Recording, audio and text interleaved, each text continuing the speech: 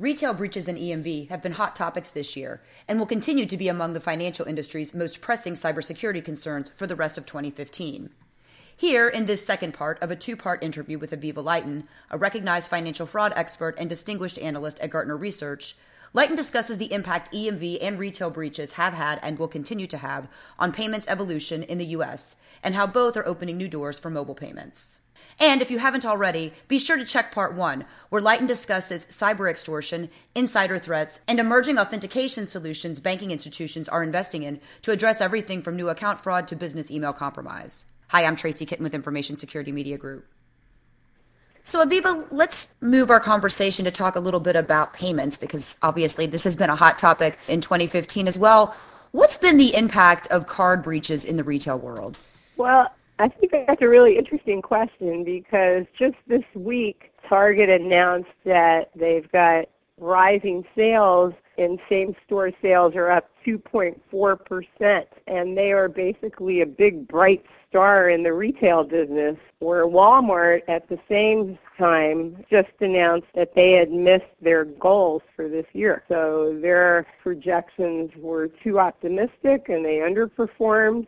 And Target was a big bright star in the retail industry. With store sales up, they actually improved 3 times faster in certain categories where they were sprucing up their product sales. So what that should tell us is that consumers really don't think about security breaches when they go shopping. They may think about it for the week or two that it hits the news, and Target may have taken a bit of a hit. I don't think anyone really ever proved how much of a hit they took because of the breach, because they also had problems with Canadian store expansion, some other debt categories. They had hits to their bottom line, part of which was associated with breach costs, but we really never knew how much of their hit was because consumers didn't want to shop there because they weren't secure. But whatever that hit may have been, it's certainly gone now, because they're doing very well in the retail industry, and Walmart, which has not suffered a big data breach in its retail stores,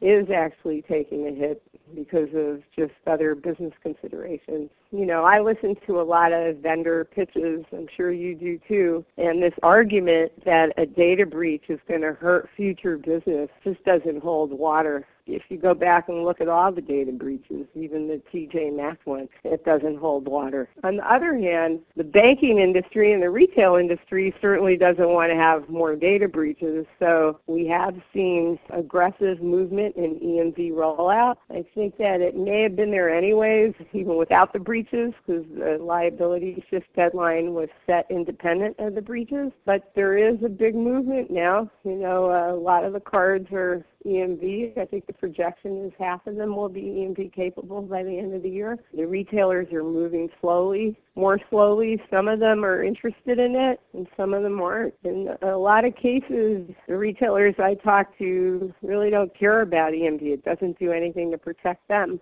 It protects counterfeit fraud. It doesn't stop data breaches. So they're more interested in point-to-point encryption or tokenization, and they're just waiting to turn on EMV when they see a critical mass EMV cards come into their store because of the liability shift. But the retailers are more interested in preventing breaches. EMV doesn't stop that at all.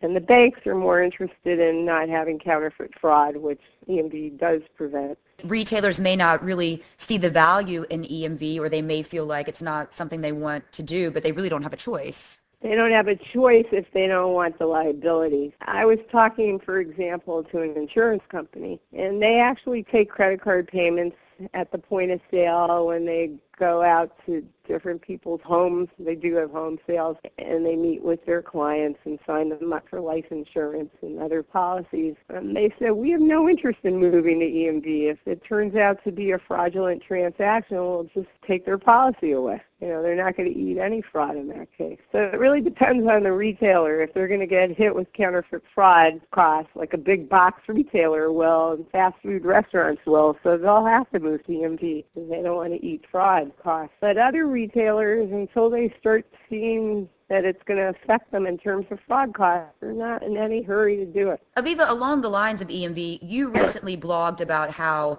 chip and signature transactions will slow down retail checkout lines, and that retailers really don't want to slow down the process for their customers. What's the perspective there? Do they just not want to roll out EMV at all because it could adversely impact the customer experience? Yeah, that was a really interesting finding for me. I hosted a roundtable of retailers at a Gartner Security Summit, and they started talking about how they didn't want to roll it out because it really slows down the checkout line. One of the retailers at that conference was a cafeteria owner, and they have lots of cafeterias in a certain region in the country, and they said, this lunchtime rush that we have, it's really going to make matters much worse. I also heard one of the large big box retailers was adding extra cash lanes in anticipation of EMV because it does slow the checkout down. In some industries, like fast food, cafeterias, toll booths, ticketing, movie theaters, moving lines along quickly is really very, very important. It makes a difference to the bottom line. So I think the good news there is that'll spur adoption of mobile payments, and those payments could be EMV payments. And that's what came out of the discussion with these retailers is the only way out of this is mobile. Wave your little phone in front of the terminal and move on. The bad news is that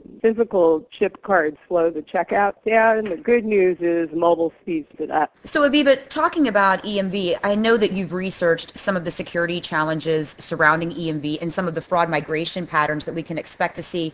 What do you think the impact of EMV will be on the migration of fraud over the next 12 to 18 months? It's clear that the fraud will start moving to card-not-present channels. It's happened in every single country that's rolled out EMV, and we have the data to show that, for example, in Canada and the UK, in Australia. And in fact, just about a month ago, the European Central Bank reported an 8% increase in fraud among cards issued in the SEPA area, the European area, and most of the increase in the fraud was card-not-present fraud. 66% or two-thirds of the whole fraud value was card-not-present fraud, and that had increased 20.6% since 2012. This is a report on the fraud levels in 2013. So card-not-present fraud went up almost 21%, but card-present fraud, which EMV helped stop, decreased by almost 14% at ATMs and at the point of sale by almost 8%. It's clear that EMV stops card-present counterfeit fraud. We see it in the numbers, and it's also clear that it increases card-not-present fraud. And that'll definitely happen in the United States. So the retailers and the banks have to prepare for that. Other issues with EMV is how it's implemented. So it's not the easiest technology to implement. We've seen in other countries that the card issuers really didn't implement it completely properly at the beginning, and so they weren't checking some of the cryptographic values that are coming over with the transactions. And they assumed if it was an EMV transaction that it was okay, then they let it go. They authorized those transactions, which turned out to be fraudulent because the hackers are just sending through bogus EMV transactions. So what the lesson learned there is the issuers really have to pay attention to how they implement EMV. And with the retailers, it's an issue, too, because not all the processors that they work with are certified. Not all the terminal manufacturers are certified. There are a lot of moving parts to a credit card or debit card transaction.